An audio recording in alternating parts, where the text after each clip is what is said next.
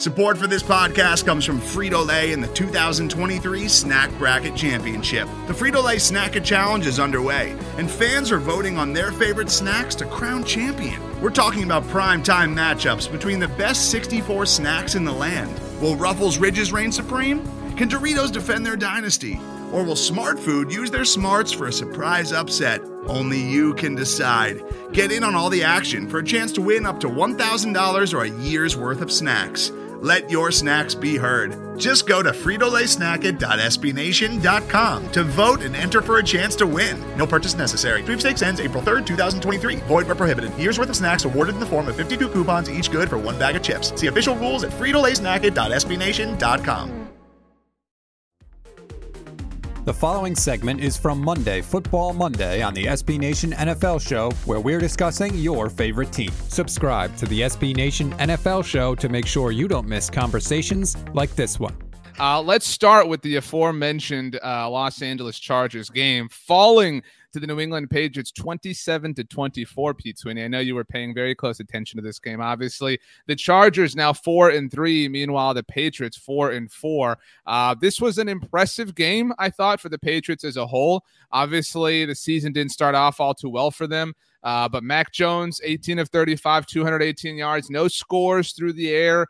Just kind of a so-so day for him, but, kind of drove the bus, which is what people, expect of rookie quarterbacks in the best possible sense. Justin Herbert, on the other hand, had 2 interceptions.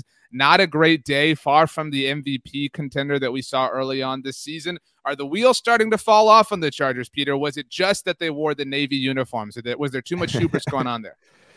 Yeah, I'm surprised the Patriots won this game. I really thought the Chargers were the better team. I thought they were further along, and I thought it spoke to Mac Jones and just how NFL ready he is. We've said it a number of times in this podcast that Mac Jones looks to be the most seasoned of the rookie quarterbacks, and he performed, I thought, like a veteran in this game as opposed to a rookie.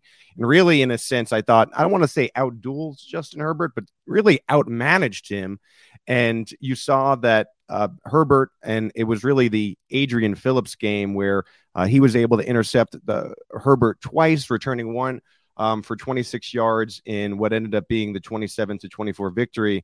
And Phillips, I love, went full wrestling after the game, saying everybody always wants to stick it to their former team. Just be able to go out there and end up having the game that I had was sweet, and I loved it. And so, Patriots managed the game. They got a lot of field goals from Nick Folk in this game. It wasn't really a ton of flash, but at the end, they were able to put up more points than the Chargers, and that's all that matters. And like we're saying here, the Patriots are 4-4. The Chargers are 4-3. The Patriots are somehow in the mix, especially with some of these other results that we saw on Sunday.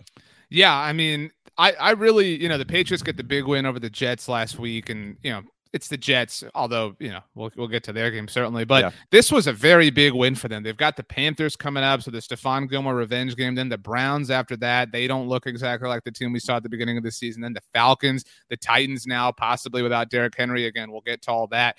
But I was impressed. This was maybe the finest we've seen the Patriots overall post Tom Brady. And I realize the bar isn't all too high to clear here, but You can hear the rest of this conversation by subscribing to the SB Nation NFL Show wherever you get your podcasts.